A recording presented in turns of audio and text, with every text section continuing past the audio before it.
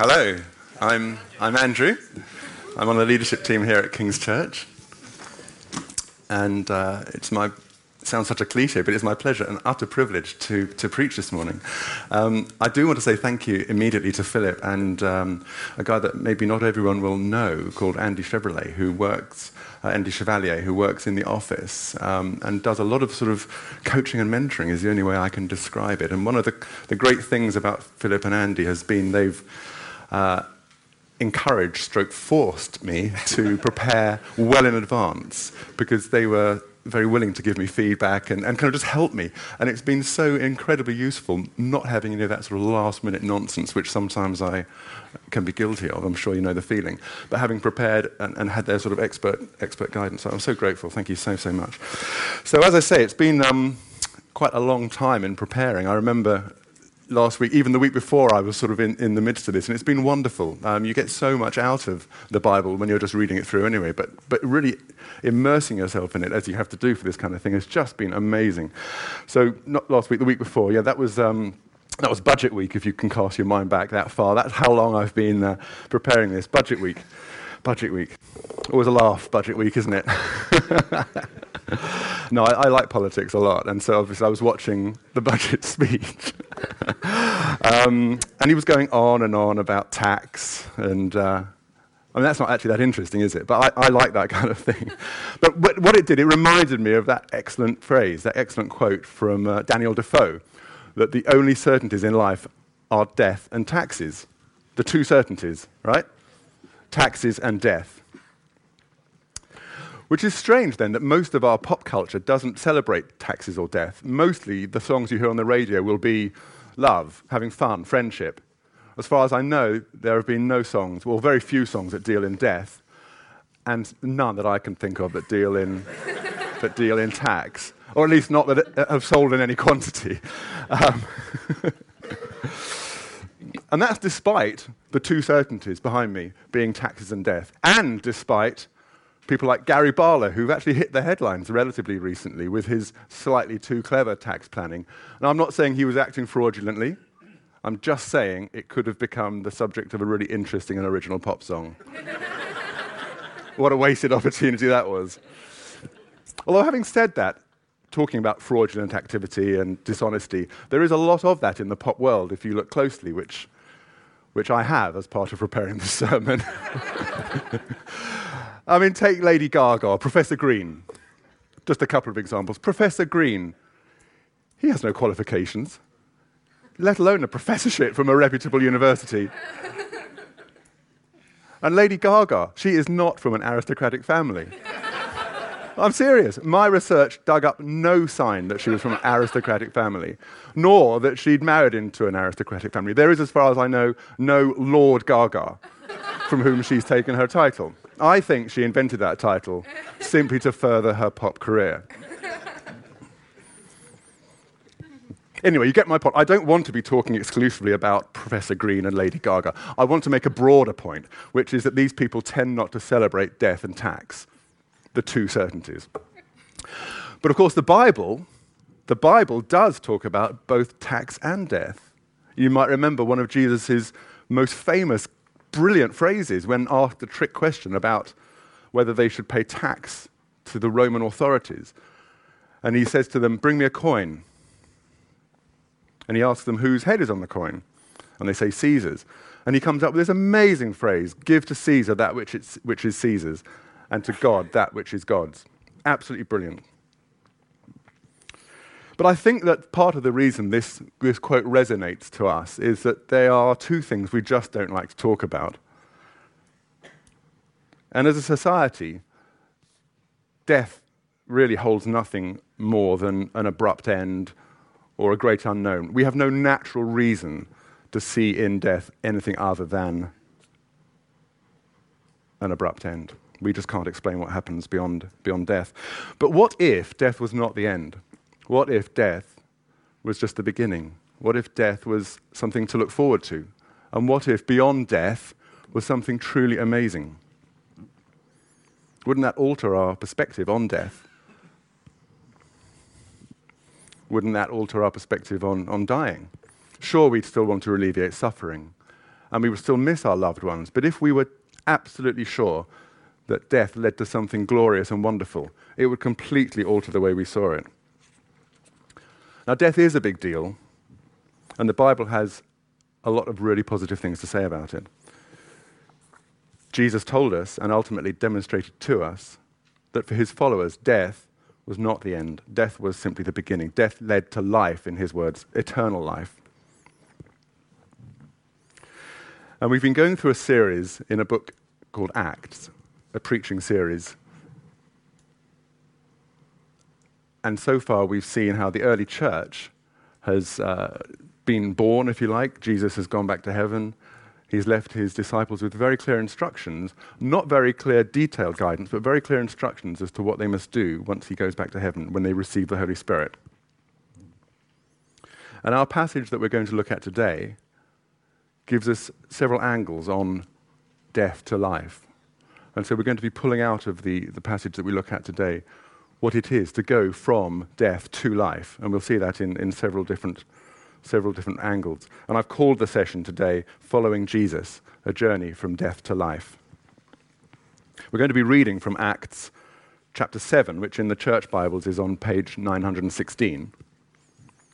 And just as a reminder, or perhaps to fill you in if you weren't here last week, we had got to the point in Acts where one of Jesus' close disciples, Stephen, a man we're told who was full of the Holy Spirit, had been accused falsely of a number of charges, including blasphemy. And Philip took us last week through Stephen's speech in defense of these trumped-up charges. So let's read on from Acts chapter 7, verse 54, page 916 in the church Bibles. Acts chapter 7, verse 54. Now, when they'd heard these things, they were enraged, that is, the people listening to Stephen, and they ground their teeth at him, at Stephen. But he, full of the Holy Spirit, gazed into heaven and saw the glory of God and Jesus standing at the right hand of God. And he said, "Behold, I see the heavens opened, and the Son of Man standing at the right hand of God." But they cried out with a loud voice, and stopped their ears, and rushed together at him.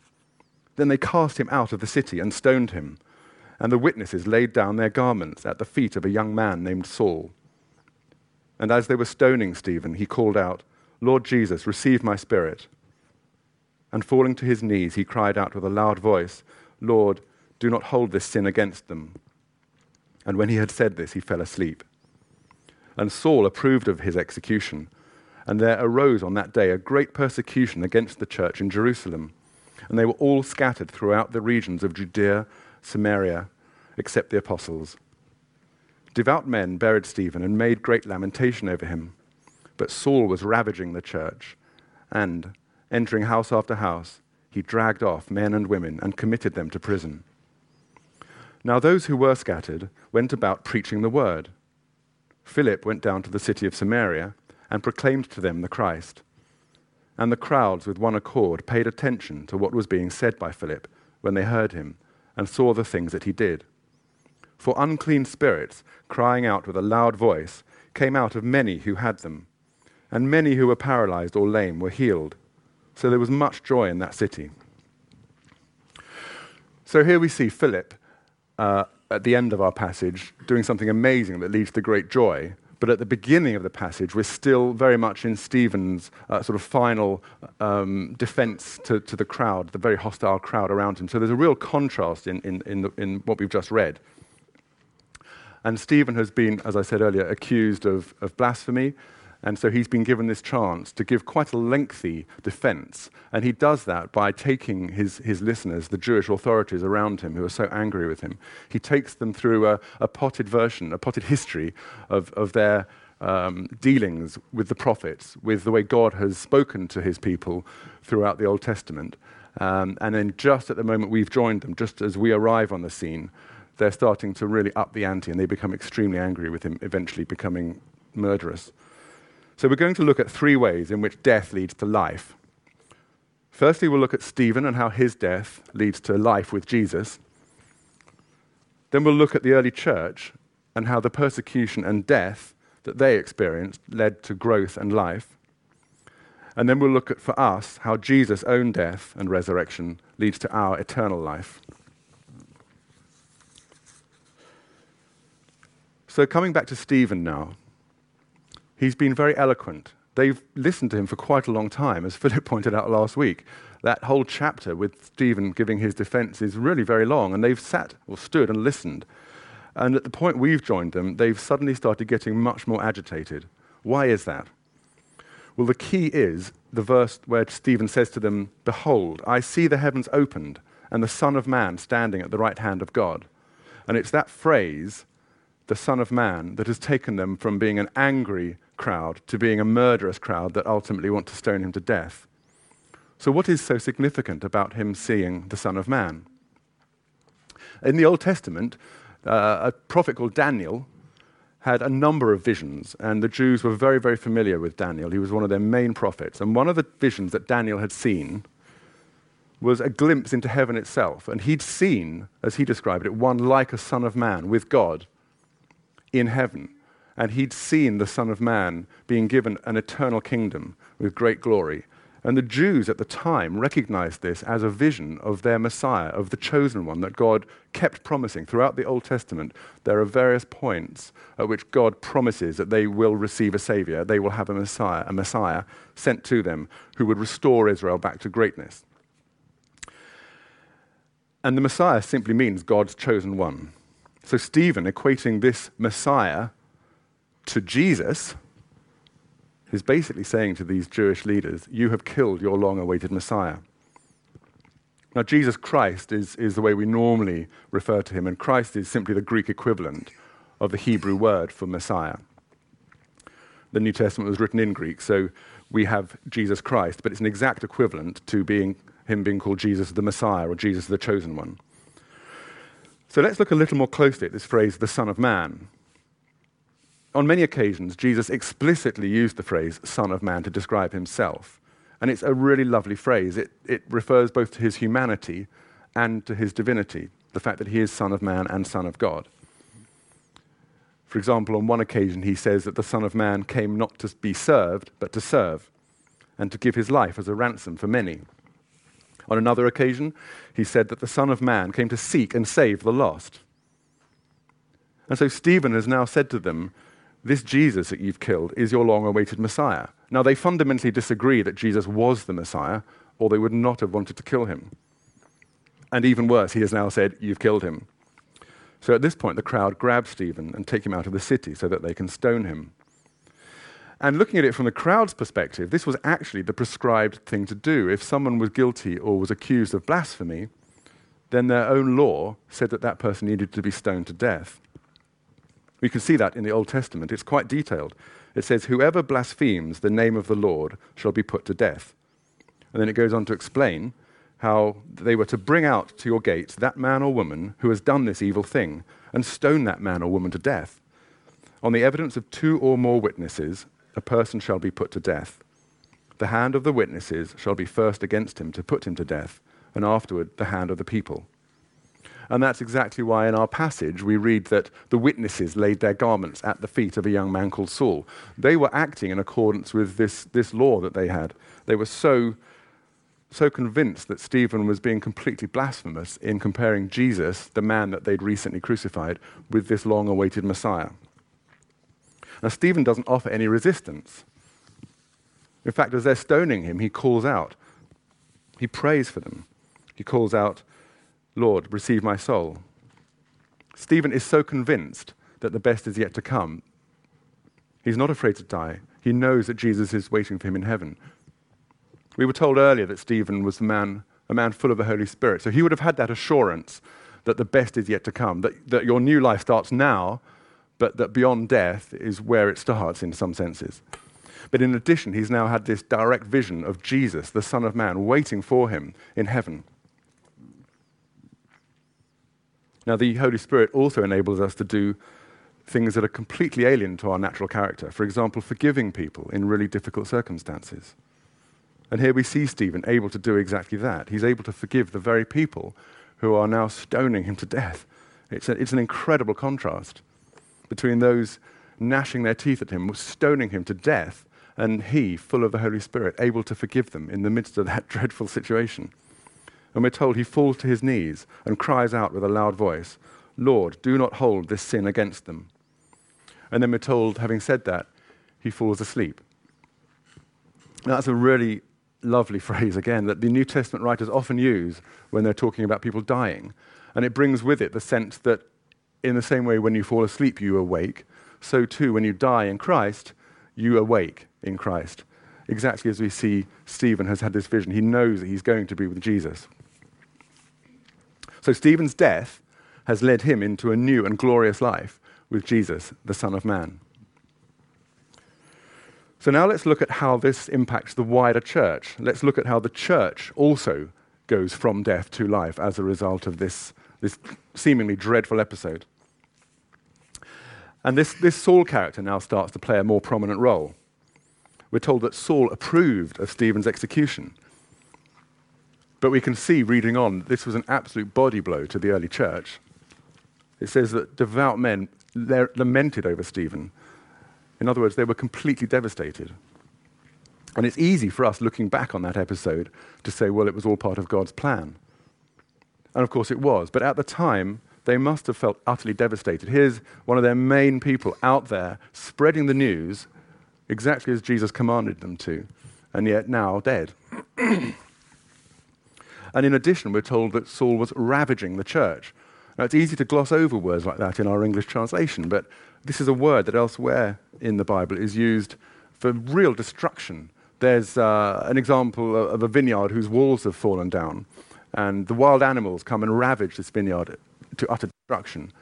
Perhaps for us Kingston urbanites, a better image is what foxes can do to your bins. Right? So the rubbish is strewn all over the road. I mean, it's not a gentle act, it's utter destruction. And that's genuinely what the early church felt was happening to them. This wasn't a one-off, this was systematic. We're told that Paul enters house after house, dragged off men and women and committed them to prison. So it must have seemed doubly perplexing. They knew that Jesus had this amazing mission for them, and he'd given them very clear instruction that they would wait in Jerusalem for him, and then ultimately they would be his witnesses in Judea, in Samaria, and to the ends of the earth. And yet here they're seeing their first attempt to follow his instruction ending in death and destruction. But what in fact happened? Well, it says those who were scattered went about and preached the word. Philip went down to the city of Samaria and proclaimed to them the Christ. And Jesus had prepared his followers for exactly this event. As I just mentioned, at the earlier part of Acts, he says to them, "You will receive power when the Holy Spirit has come upon you, and you will be my witnesses in Jerusalem and in all Judea and Samaria and to the end of the earth." And here we can see the very early beginnings of that, Judea and Samaria. And of course, that progress has continued right up to today, towards the end of the earth.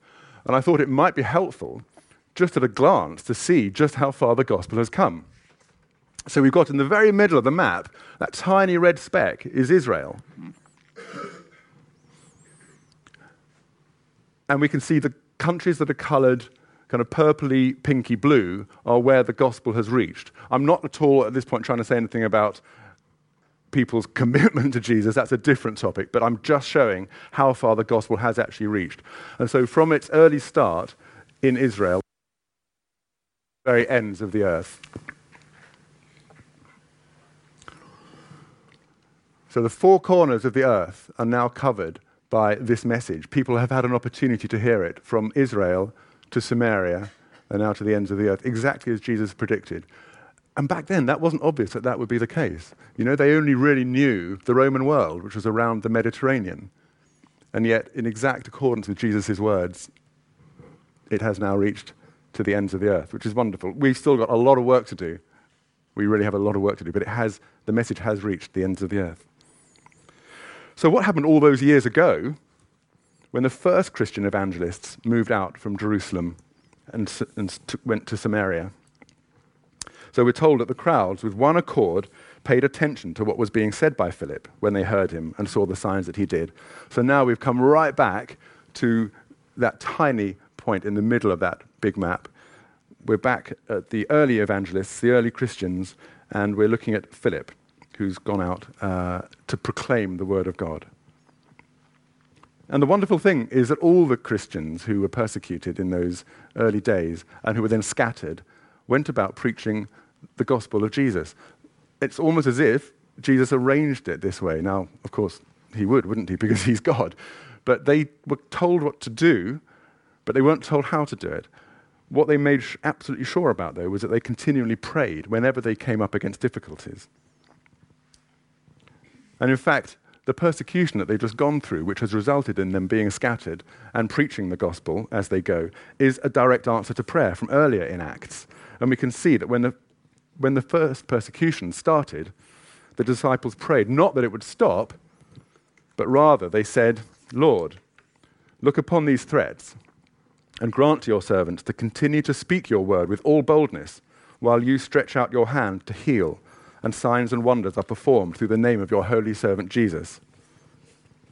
And in our passage, we're told that there was much joy in that city, and that having gone from a situation of being ravaged to destruction, the church is now starting to grow beyond its initial location in Jerusalem and Judea.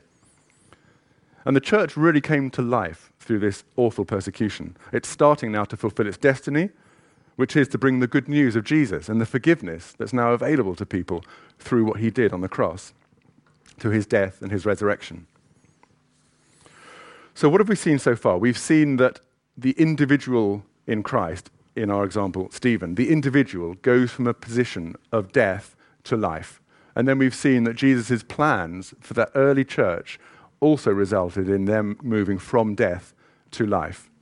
And of course, both those situations, whether we're talking about us as individuals or the church, they both rest completely on what Jesus himself did in terms of dying and rising from the dead to pay the price for our sins. And so as we look at how Jesus' death leads to our life, I want to spend a bit of time on the background to his death and his resurrection and how it actually results in life for us. And for people that have been Christians for a while, that's always good to be reminded of this fact. And if you're here today exploring Jesus and his claims, this is the very foundation on which it all rests, the crucifixion of Jesus Christ. So how does an awful, awful death 2,000 years ago of an innocent man have any relevance to us here today? And to answer that question, we need to take a brief look back at God's plan for the world. From time immemorial, the Jewish nation were expecting a savior. We referred to that earlier. They had a number of prophecies telling them that someone would come, someone would appear who would be God's chosen one, would save them and restore Israel to greatness. As soon as humans first turned away from God, God had been promising us a way back. And the trouble with having a perfect creator is that our imperfection prevents us from relating to him. Perfection and imperfection just don't mix. And to try and illustrate the point, I want you to imagine an international organization that's dedicated to the eradication of fraud and corruption in government. So you've got this international organization whose sole purpose is the eradication of fraud and corruption in governments. You probably know corruption can be a real issue for third world countries where they divert aid intended for the poor and instead use it to build palatial buildings for the ruling elite. Or on a less serious example, in a lot of countries, you've got a situation where you've got to pay a bribe to a local official to get your passport done. So bear with me on this illustration, because it does come good. But you've got this international organization dedicated to the eradication of governmental corruption. Now, a lot of governments aren't corrupt, so they've already joined this organization. And then a government comes along from a country where you need to bribe local officials to get things done. And that government says, we want to join this organization. And they are told that you can't join because in your country, people need to pay a bribe to get stuff done. And the government turn around and say, well, it's not the case that we're diverting funds for the poor to our own use. You know, we're not that corrupt. But nevertheless, you can see the point that for an organization dedicated to the eradication of government corruption, to enable a government who is corrupt to join that organization would be to defeat its entire purpose. It would change its character. It would no longer be an organization dedicated to the eradication of governmental corruption. And it's exactly the same with a perfect being. For a perfect being to tolerate or to accept my imperfection, my selfishness, my inability, my unwillingness to follow his plan for my life, in short, to accept my sin, would be for that perfect being to change his character. God would no longer be God if he were to simply accept my sin.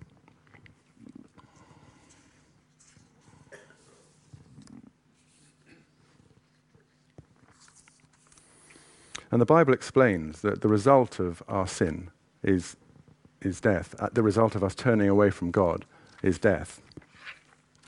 Now, God's chosen people, the Jews, had been given a system of animal sacrifice to help deal with this.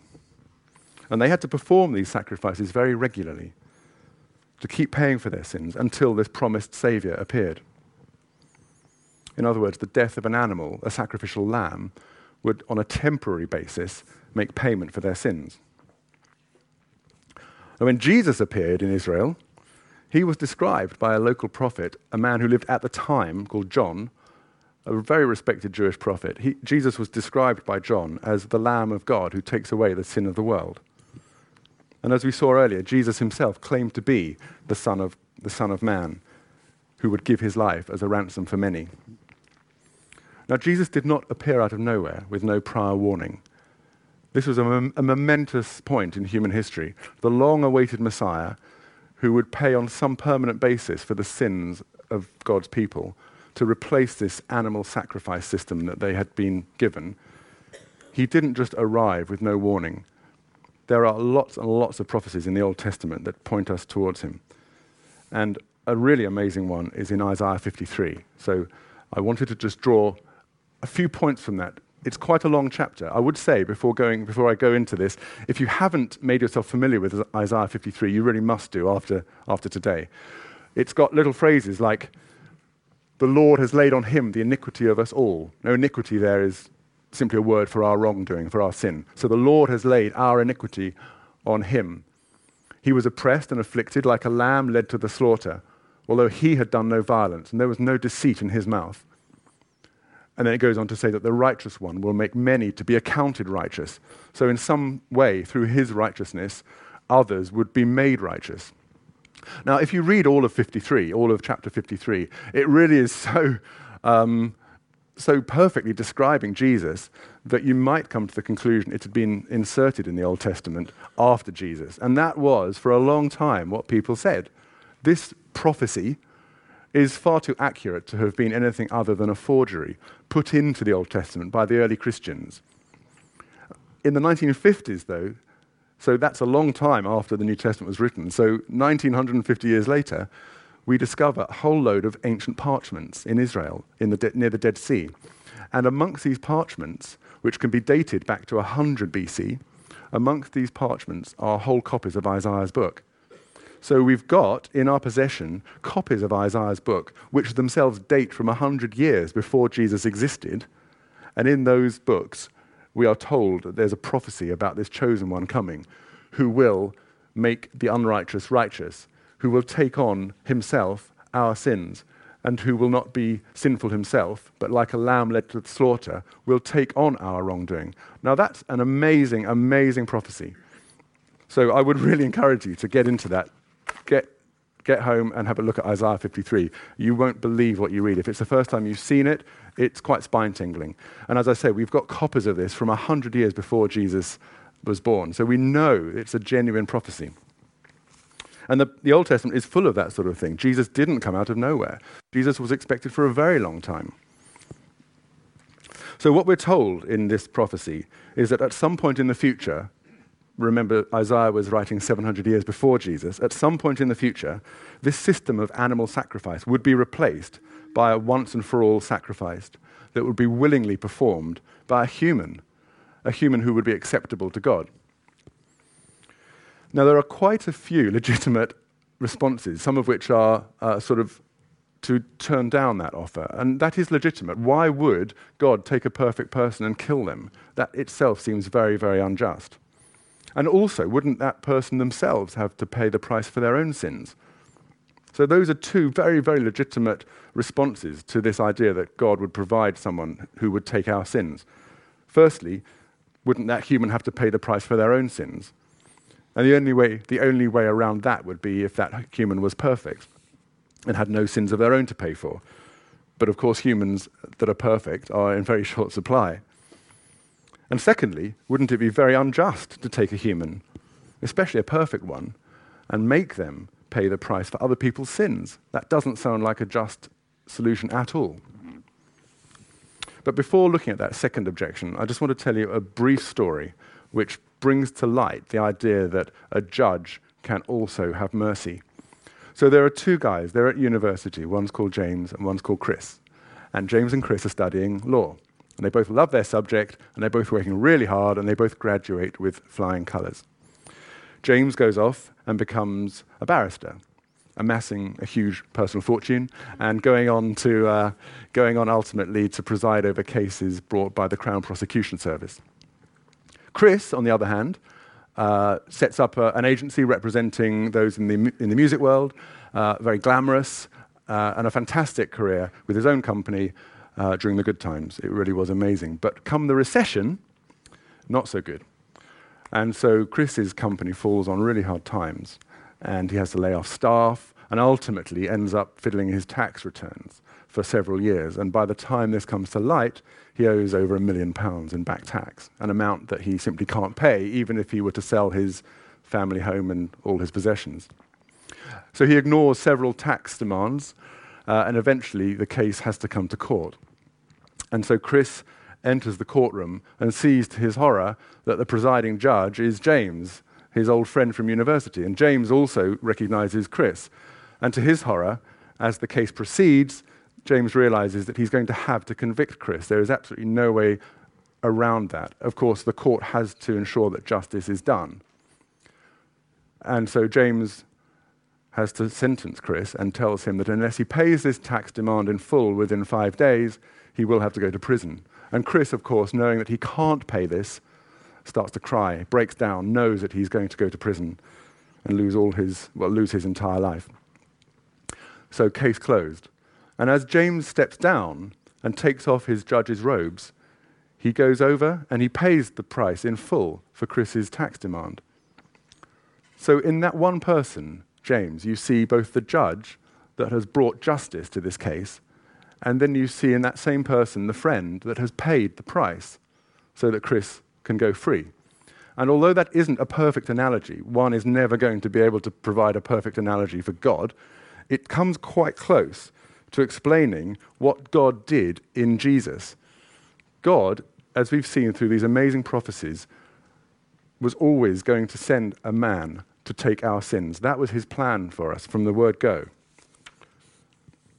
And on the cross, we can see how Jesus, in calling out to God, realizes that he is now accepting the sin of the whole world and is cut off from God at that point.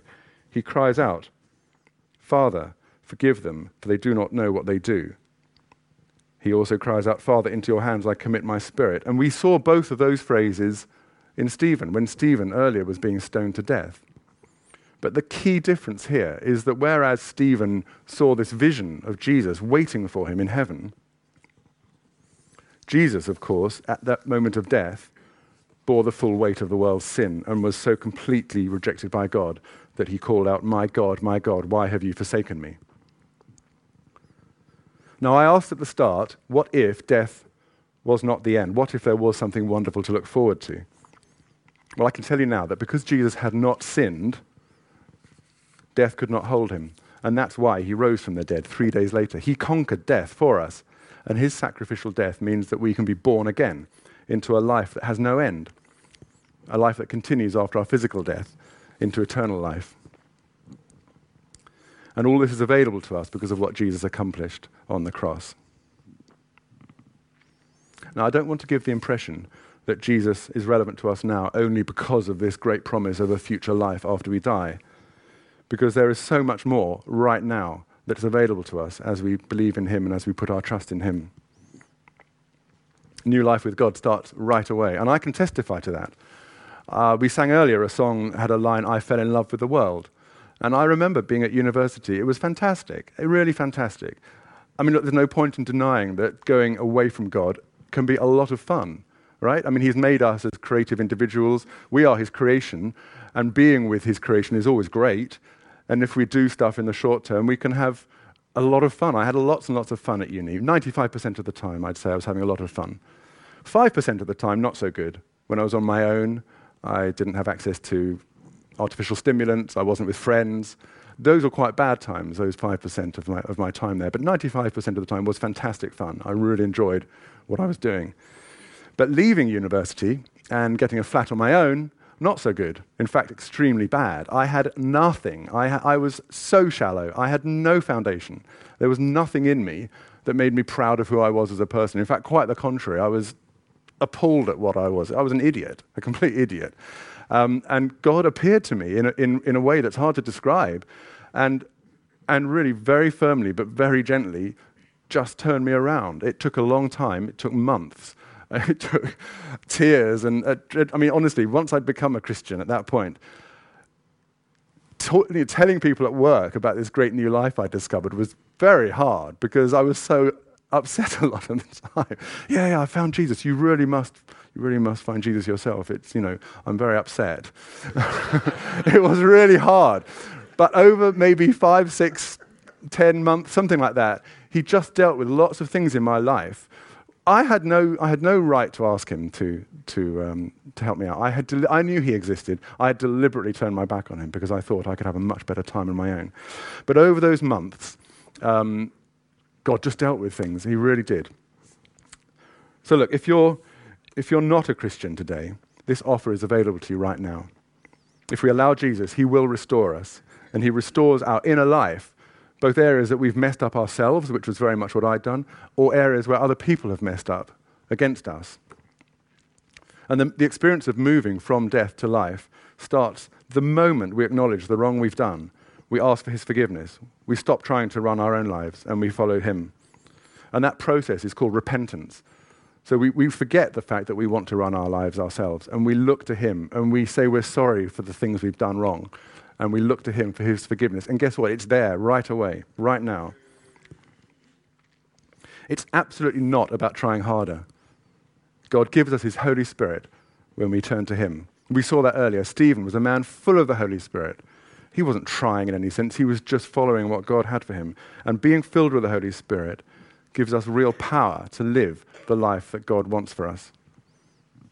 And if you are a Christian here today, perhaps you've slipped back into trying to please God through striving. It's so easy to do. It's our natural inclination. Everything else in life, or very often everything else in life, is about trying. And that's just not the way with God. And we need to be constantly on our guard that we don't slip back into trying to win his approval. That really is not what it's about. Doug's word earlier referenced that very clearly, very helpfully. Are we living in the light of what God has given us through this death to life journey? He promised us abundant life. So just take a moment now to think about any areas of your life where you know that you're striving. You've stopped receiving that freedom that you used to know. You'll know the area I'm talking about because there'll be a sense of helplessness, a kind of burden, as if you're carrying something you simply can't shift. And Jesus says, "Come to me, all who are heavy laden, and I will give you peace. I'll give you rest for your souls." That's what it is to follow Jesus. This death to life will give you rest for your souls. It's the most wonderful offer.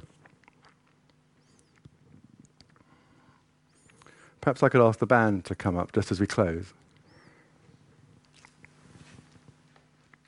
And so as we've seen today, whether it's individuals like Stephen moving from death into life, or the church herself moving from a period of persecution and death into that glorious vitality, it's all possible because God himself became a man, Jesus Christ. And Jesus lived a perfect life, died a sinner's death for us, and then rose again and offers us forgiveness, acceptance, and life. And ultimately a wonderful future that starts right now and continues beyond death. And following Jesus really is a journey from death to life. So I'm going to hand back to Philip now. Thank you. Thanks. I just want to help us to respond as we begin to worship. We've got some time.